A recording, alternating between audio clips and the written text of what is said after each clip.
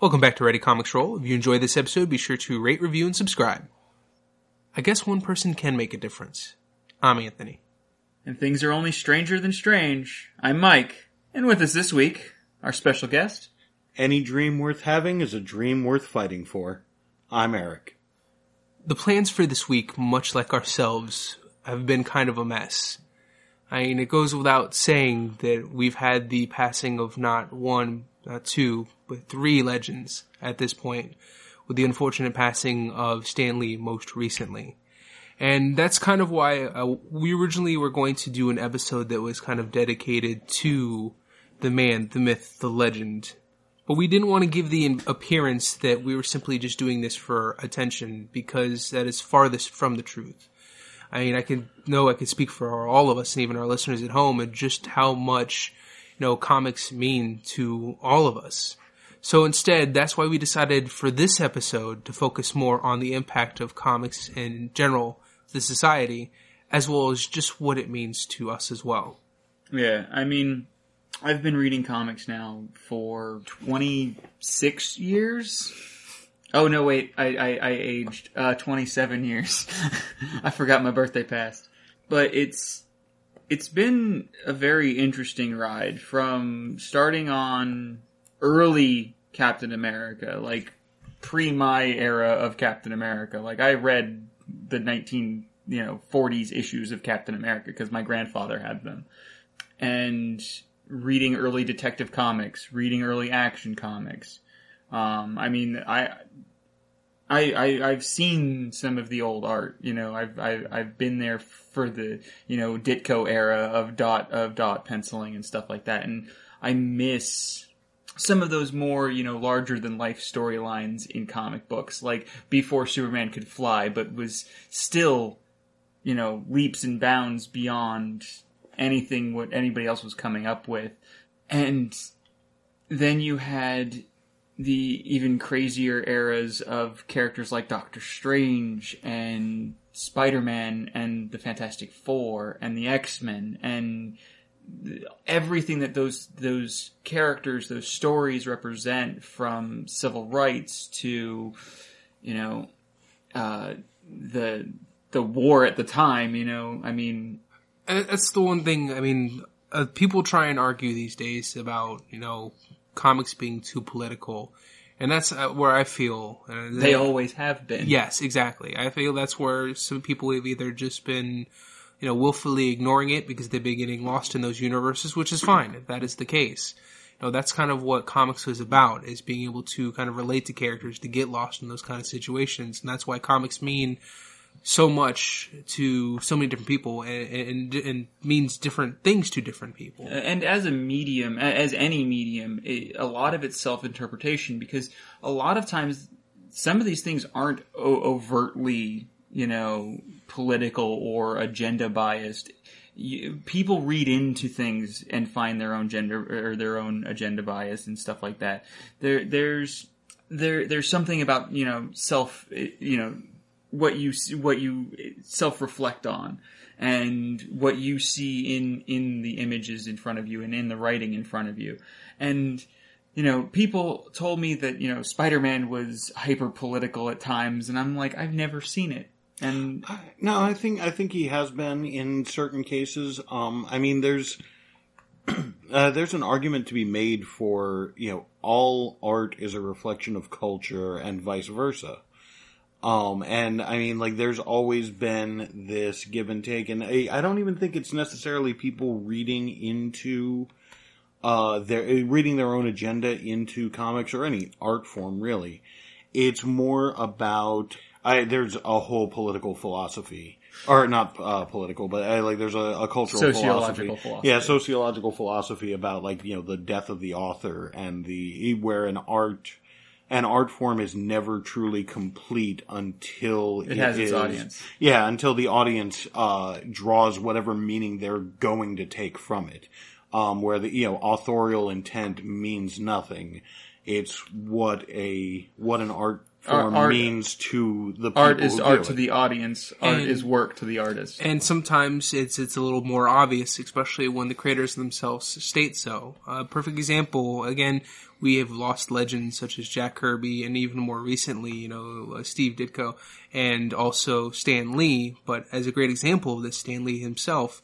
And one thing I really want to point out before, and I'm sorry if I keep harping on Stan Lee, but I think I can speak for, I keep saying this, but it's true, for a lot of people listening, that just the impact his passing has had. One thing I wanted to point out, though, is Stan Lee was a lot of things to a lot of people, but the one thing we can all really say about him is that he was a man of the people who did, his best to make everyone feel welcome and to fight against the injustices of this world in the best way that he knew how, through comics. I mean, even on his own Stan soapbox, he flat out said that the creation of a lot of these characters was meant to make people feel welcome in an otherwise unwelcoming world.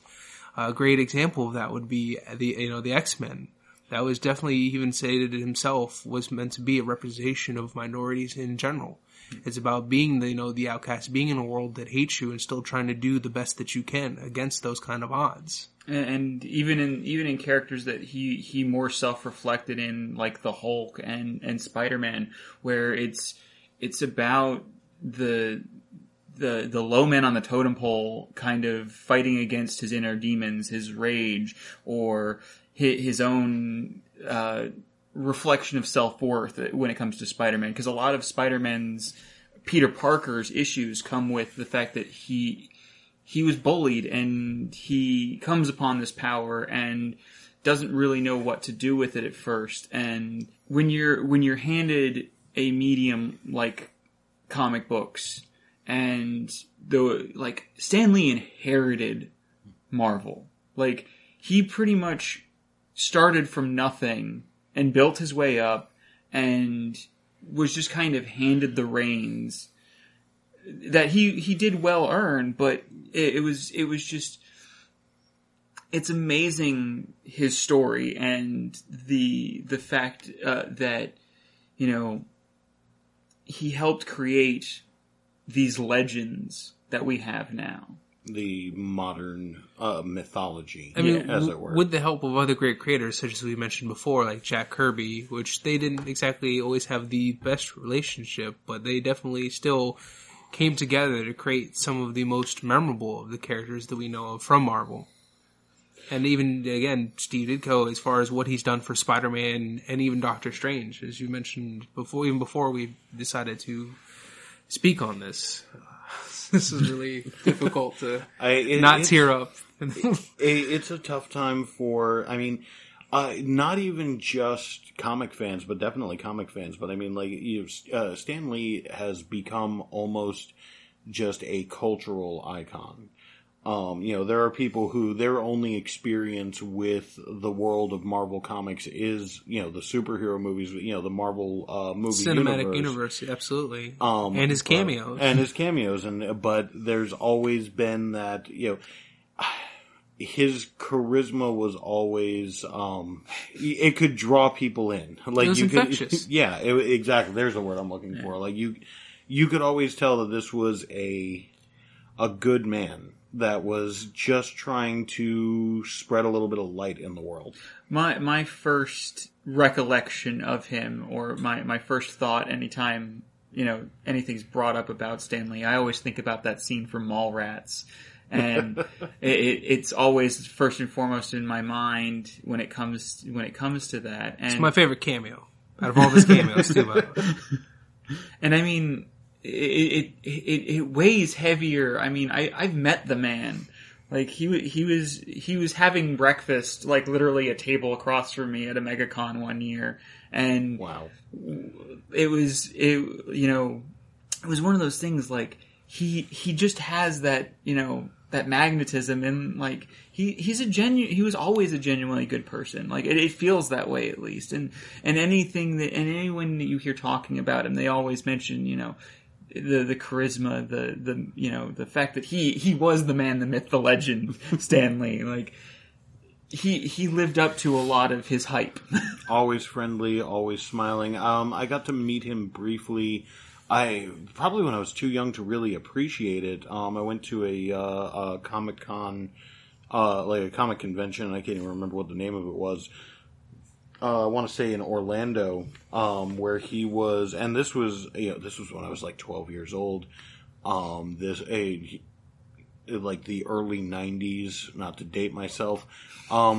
Before, like, you had to pay to get autographs from people, and like, and he was at this, convention, signing autographs, and you just had to wait in line, and, he would sign like, I think it was 2 or 4 comics each time, or 2 or 4 items each time you got around to him in the line. And I went through with multiple I had a stack of comics that I wanted him to sign and went through.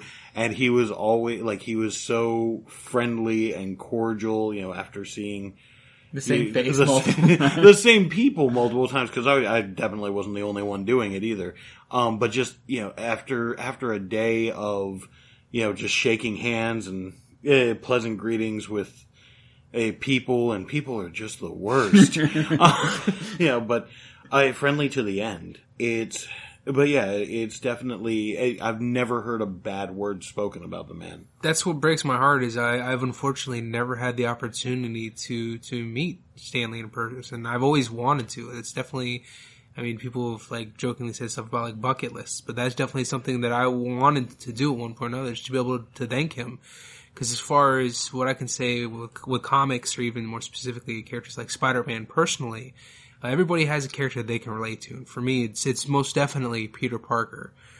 For starters, the Parker luck. I know all too well the Parker luck of just, unfortunate things happening often, and also losing those close to you more often than anybody really should. So I've definitely come to relate with that character, and it also kind of inspired me to be just like Spider-Man. I may not have his powers, but the one thing he and I have in common, or what he instilled into me, is that despite all of this misfortune, despite all the Parker luck, despite all the things that happen in life, you get up and you continue to do the best that you can. You try to help those around you and those close to you. And I think that, over the years, between all the varieties of comics, it doesn't matter what brand, what, genre even, comics have always kind of been, not necessarily an escape for me, because I always read comics more as inspiration.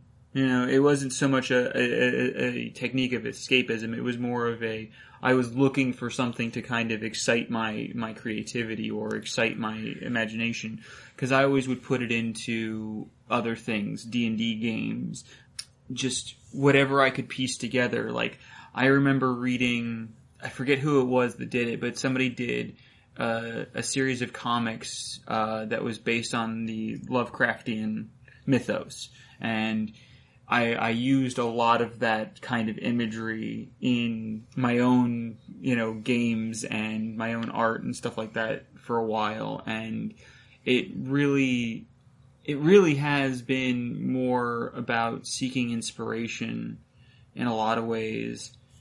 And I think that there's a lot of people that do that. You go into a medium and you go milk it for your own creativity. You go in for one thing and it ends up becoming so much more in the long run. I see, for me, comics have always been, I kind of touched on it earlier, but, just the modern mythology, in so many ways, like modern fables, kind of like what you had, spoken about, like with Spider-Man, Spider-Man's always been my favorite superhero, and the character of Peter Parker, has been a huge part of that. But it sounds cheesy, but, for me, a lot of times I've looked to comics for, almost like a moral compass. You look at, and this is why, like, I've always been kind of iffy about, like the 90s trends of the anti-hero, and the, There's nothing wrong with anti-heroes. There's nothing wrong with them. Don't you talk shit about my Venom. Which I couldn't have Venom without Spider-Man either. Exactly. And no, see, I love the characterization of Venom, but, probably for different reasons. But, But no, like I'm talking about like your, your Wolverine, your Lobo, your, even to an extent like the early Deadpool and, like X-Force and pretty much the whole Rob Liefeld, trend in comics, which seriously, if you're going to take someone from the comics industry, take Liefeld next. No, we not condone. Death, if you're listening, don't listen. I'm just joking. Don't take him serious. Just take his money. Because he does not deserve it. I always kind of, pushed back on that trend because like for me, it's always been, your Superman, your Captain America, your Spider-Man, your genuine, like the hero that is not out for himself, but is out to genuinely help people, to make the world a better place. And that's, like I said, it sounds cheesy to look towards comics for your moral compass, and for your, for the good you want to see in the world. But there's a lot, in comics of heroes trying to be the best part of what's in all of us. And that message keeps getting, it's almost a trope in comics of, anyone can be a hero. Yeah. And that's why I definitely say, like, from what I said from the beginning, and you guys have exemplified that. And even the conversations I've had with other friends, like, I really wish we had more time to kind of come up with this episode because one, as you can hear, John's not with us. He's enjoying a very nice, is it a cruise he went on? Bohemian vacation. Oh, we're just going to call it a Bohemian vacation. And we weren't really able to get any guests because, again, we weren't even sure if we were going to do this cast. Because at this point, Eric's a cast member, honestly. Yeah, exactly. We said before that he's an official member of the Ready Comics Roll crew. So since we're all local and we really couldn't get a hold of him, because I really would have loved to have Kate from But Why Though podcast on here, or just anybody as part of that awesome community, or even just other people we've made friends with. It would be nice to have more voices in this, even just to hear some of their stories shared as far as what comic books have meant to them, what it's done for them. And honestly, it's not about them not joining us for any one reason or another. It's more about us not being able to reach out because we just didn't have the time. Yeah, exactly. But again, from the conversations I've had before even leading up to the decision of recording this episode, it's amazing again just to see how different it is for everybody. To see how it works as not only a form of entertainment, but again, it's something that's relatable to some people. It's the social political impact of it, or even as you said, Mike, the fact that it can even just inspire. It's just so much to so many different people. That's why it's been such a staple in, I would say, even just in American culture, or even just in a lot of people's lives in general. Like you said, Eric, it's the modern mythology. That's what it comes down to. Yeah, and one of the most fascinating things about comics is how they've evolved over time. Which Mike, you were talking about how you had like the golden age, and then the silver age, and then the modern age, and how comics have grown as a medium from funny books to detective novels to, just a reflection of life and culture in general. They've become an interesting lens to view the modern world, through one of the weirdest things that sticks out to me, from the time when I was early getting into comic books was I remember an X-Men comic that, actually, incorporated the World Trade Center bombing. Not 9/11, but the one that happened, I can't even remember what year it was, but where there was a truck bomb that went off in the parking garage of the World Trade Center in the 90s. Like, comics have always been an evolving medium and a media, or like I said, a lens with which to view current events to try to make sense of the world. But like back in, the 30s and 40s and 50s, comic books were a much more, I guess the way to look at it would be like a much more innocent medium, that projected the world that people, I guess like the idyllic, mid 20th century America that we're all familiar with from movies and, TV shows and comic books, of course. And then watching the art form mature over time to where it can cover something as powerful and as impactful as a terrorist attack, that's been one of the best things to see in the comics industry, is how the medium grows and evolves over time, and how it can, a lot of this can be, attributed to other legends in the business like Alan Moore, taking comics and pushing that envelope and making it more of a artistic genre. And to kind of piggyback off that, I would say that one of the great things about comics as a medium, I would say even more so than video games, I know a lot of people are going to be like, Anthony, you blasphemer, you traitor, is comics also do work as a way of continuing a story that others decided they wanted to stop telling. And what I mean by that is, alright, so a great example of that is, I remember actually, besides Marvel and even some DC, what I was heavily getting into in my youth was actually Dark Horse comics. More specifically, the Aliens and Predators comics, to which I would argue a lot of those stories are even better than the movies.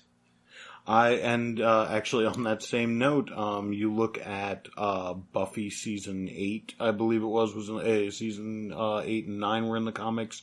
The Angel TV series was continued in the comics line. The Smallville... Firefly was continuing comics. Supernatural was continued in the comics, and then continued in TV too. I was going to say, that didn't need to continue. I mean, Supernatural is a good series, I would argue, but maybe up until season 7, or maybe at best season 9, and then it kind of just is beating a dead horse at that point. Once you end the world. Yeah. Yeah. But, and then we've seen a lot, especially in recent years, we've seen the opposite happen. You have with The Walking Dead, which, right now I've heard... Well, you've got many of these, satirical, modernization stories where, Preacher and, Walking Dead, where it's, yes, it takes some supernatural liberties with a lot of things, but a lot of it has basis in the world that we live in, or the world as we know it, that it could become, should crazy shit happen, like a zombie apocalypse, or, God coming to Earth. Angels and demons show up, it turns out. There's a lot of these series that have kind of taken that, modern feel, or that, rooted to Earth kind of, I don't want to say somber tone, but more of a realistic leaning, a gritty realism, or even more of a... I mean, there's even series where there are no supernatural things going on. There are literally comic book series that are now about, slice of life. Yeah, there's slice of life comics about, teenage angst and just kind of growing up in the world. And they've even transcended into webcomics, even based off of what you're mentioning there. A lot of webcomic artists and some of the stuff that people really enjoy and identify with were originally spawned from people that read comics, or that it was a major part of their life. That's where they got the idea. This asshat's actually the one who got me into webcomics. By this asshat, he's pointing to Eric, just for clarification. And actually, man, I need to catch up on a lot of webcomics. Me and you both probably.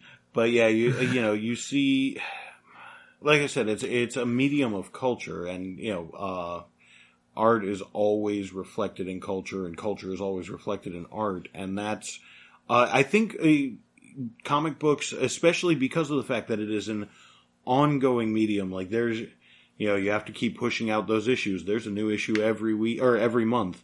Marvel, is pushing out, what is it? I think at last count, it was close to 100 titles per month.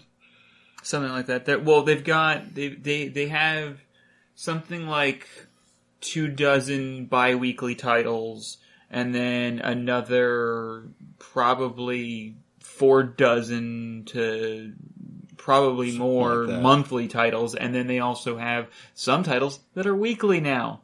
Oh God, yeah. I mean, they're only 32 pages, but right. But yeah, there's that. There are artists working 5 days a week to publish that 132-page, comic.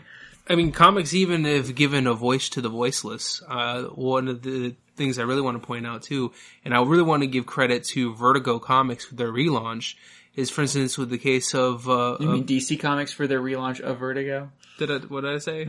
You said Vertigo for its relaunch. Yeah. Well, I mean, Vertigo hasn't relaunch. done anything by itself in a long time. I mean, we know, Vertigo is part of DC, at least now, but... Can I borrow your knife? Because mine doesn't split hairs that tightly. Well, my point being, with Border Town, I mean, we're talking about representation, which is very important. We're starting to see more and more often, which is great. But Border Town gets to tell the tale of a lot of Mexican American, even just Latinx lore and horror, and it's actually become one of the main, not only the first comics to come out of Vertigo, but it's been a smashing hit. It's gone to reprint several times over, and that's something we haven't really seen. I almost want to say ever. Yeah, I mean, it's one of those things where you finally actually get to learn more about things, more about, Latin horror and stuff, more than just the Chupacabra. Like, everybody knows the Chupacabra, but, there's a lot of mythos in Border Town that they go through, and some of it is astoundingly horrific, I'm going to go in. But in the best way possible.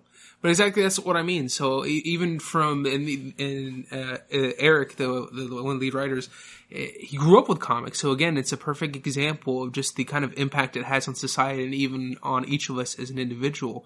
Because that's what pushed him to go ahead and come forth and take this chance. And thankfully, it's paid off in tenfold to be able to kind of tell these unique and interesting stories. Again, giving more people a voice.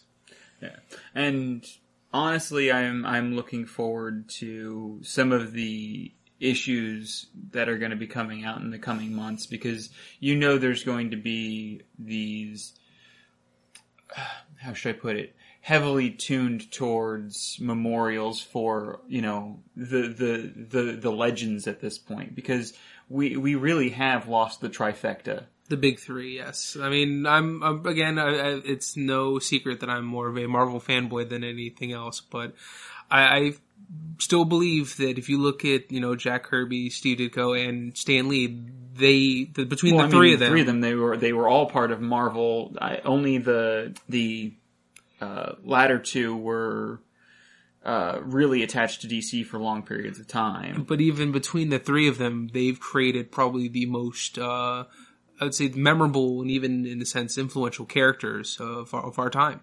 Yeah, or co-founded, or co-wrote, or was the penciler on. I mean, these guys were the so greats. Many hats. Yeah, and a lot of times, you had, 3 or 4 artists or 3 or 4 people.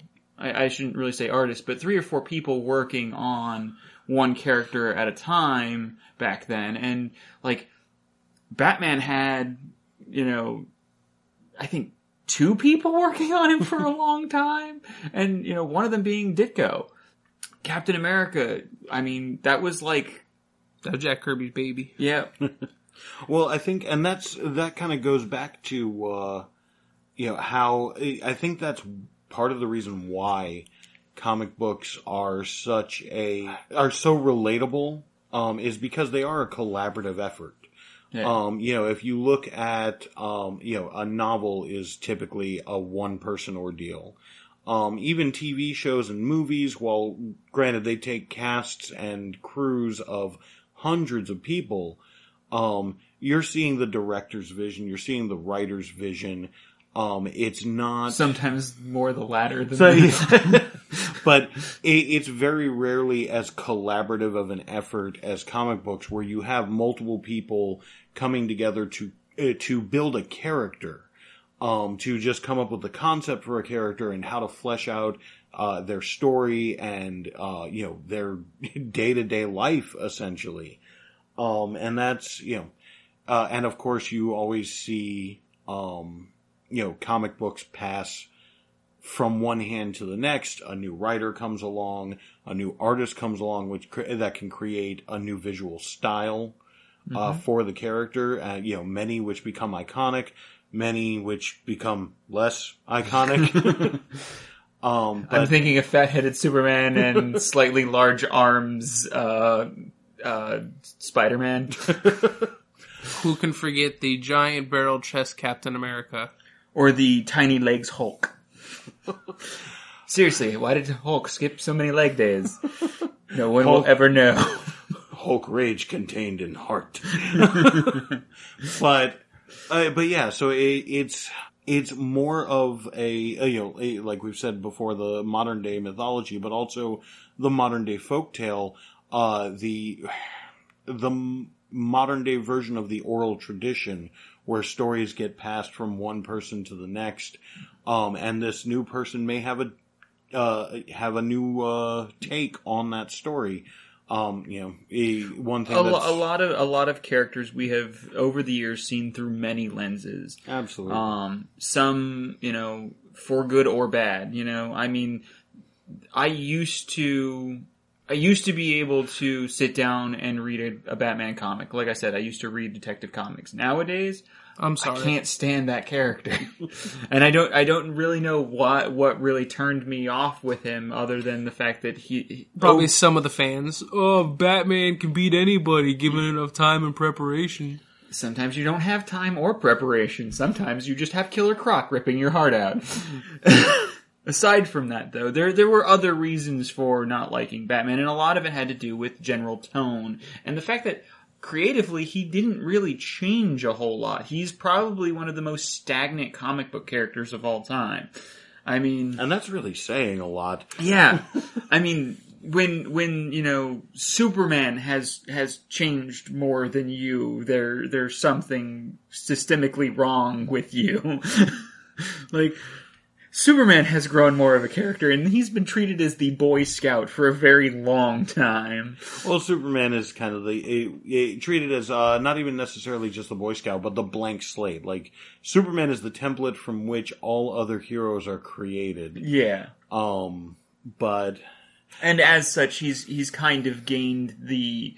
And honestly, this is kind of going to mark me as the Superman fanboy, obviously, but he gets a negative view because of that. And honestly, he's probably one of the, most overanalyzed characters of all time, because of the fact that underanalyzed, because a lot of people see him as, just the suit of powers, but he has probably become one of the more well-written characters, besides probably Aquaman, and I think that's mainly because he needed to be written better than anybody else, just so people would read him. He was completely underutilized because of the fact that he could go ahead and talk to fish. It was more than just fish. He could basically talk to any kind of aquatic.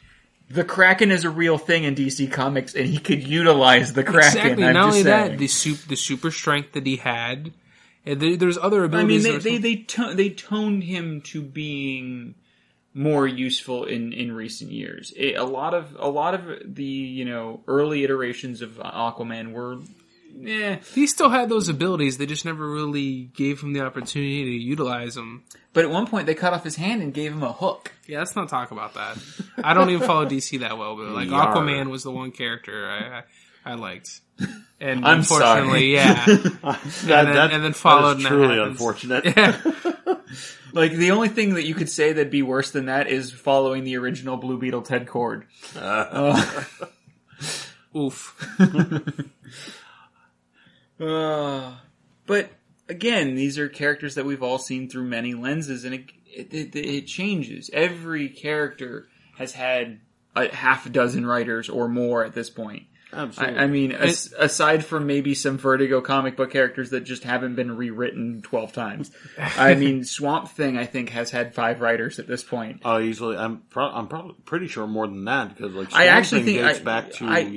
goes back really far, but I think for a very long time he had 2 particular writers that always wrote him, and then it didn't change until after DC picked up Vertigo. Yeah, see, the live-action Swamp Thing kind of killed the comic series for a little while. Yeah. I mean, I wanted to kill something after seeing the live-action Swamp Thing. But no, and that's... Lou Ferrigno wanted his money back, and he didn't even work on that show. He was some other green character in Do TV not remind me superheroes. about the live action Hulk. You're going to get me singing the sad walking away music. And it's just going to be, and I'm going to, oh God, I can still remember the theme that played during the end of the death of the Incredible Hulk, and I just don't want to cry. Speaking of which, funny enough, and I hate to swing this back around only because of the fact that it's going to bring tears. One of the first cameos of Stan Lee actually don't was. do this to me. I know. But I think it was the trial of the Hulk or something. The trial of the Incredible Hulk. Yeah. Yes, that was what I believe his actual first cameo. If it wasn't that, does that predate the really, really, really old Captain America movie? It doesn't predate it, but I don't think it, or I could be wrong on this one, but I don't think Stan Lee made a cameo in that. I thought he did. I thought it was a very brief, trucker cameo or something. Some silly maybe he offshoot character.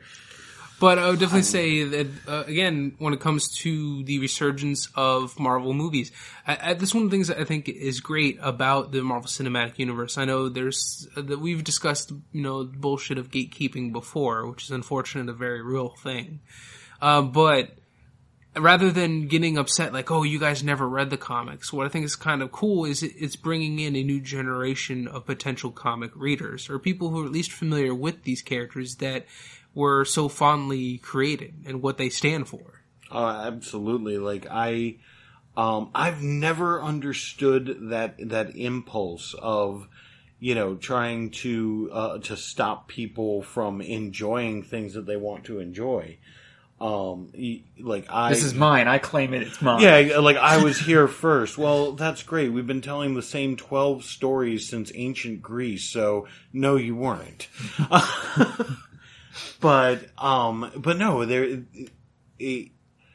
there's always an opportunity for new people to come aboard, and I've never understood that instinct of, well, this thing is, popular in the mainstream and that's the only reason you like it anymore, and, we're real fans.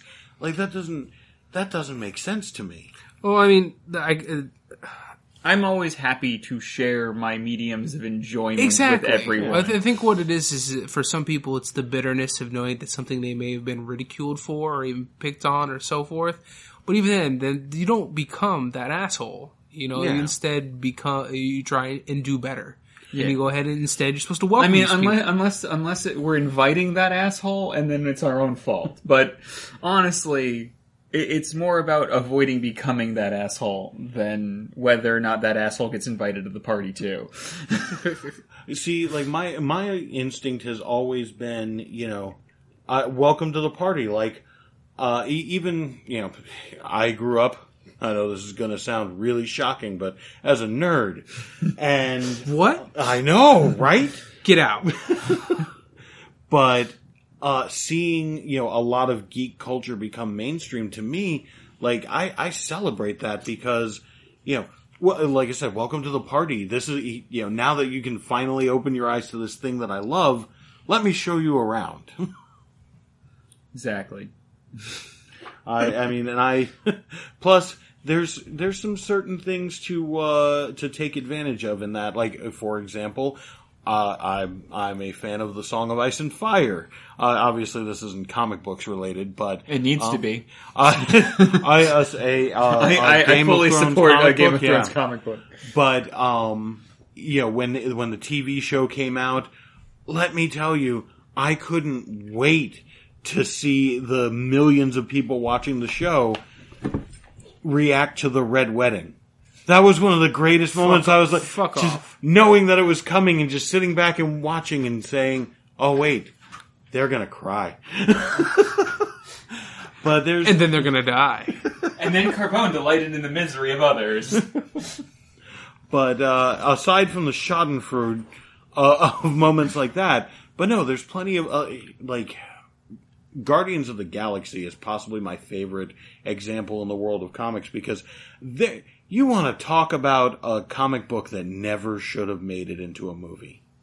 Guardians of the Galaxy. Let alone just Rocket Raccoon in himself. Okay, I wanted to be there for that meeting where they pitched that movie because At this point, we have a tree who says one word. No, 3. Sorry, okay, one phrase. Uh-huh. It was what I was getting at. A tree that says one phrase. A talking raccoon that typically likes to be kind of vulgar. At least in the comics. I mean, they toned him down to be voiced by Bradley Cooper. And a stereotype of raccoons. And he has guns. And all of the guns. We have the slacker captain, who in the comics he was a lot more serious. He was a lot more. They really. I mean, props to them for turning that into an actually likable character. Because I'm sorry, in the comics, Star-Lord is kind of the ass of the Guardians of the Galaxy. Like. Now he's the lovable ass. Yeah, he has the largest stick up his own ass. It is ridiculous. He has his head so far up his own ass, he wears himself as a hat. Exactly.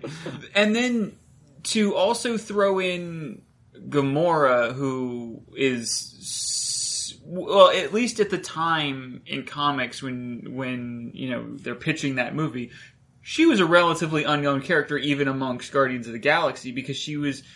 I think she was only brought in to the fold of that comic more in recent times because she was always more attached to Thanos and the Avengers and stuff like that. Like Avengers, more like Defenders. the Infinity Watch, I want to say. Infinity Watch. There we go. Thank you.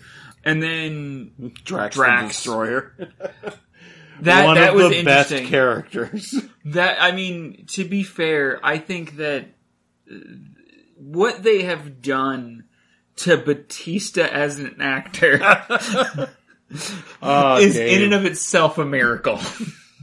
But no, like I said, it's you want to talk about if you were to put this in front of a committee.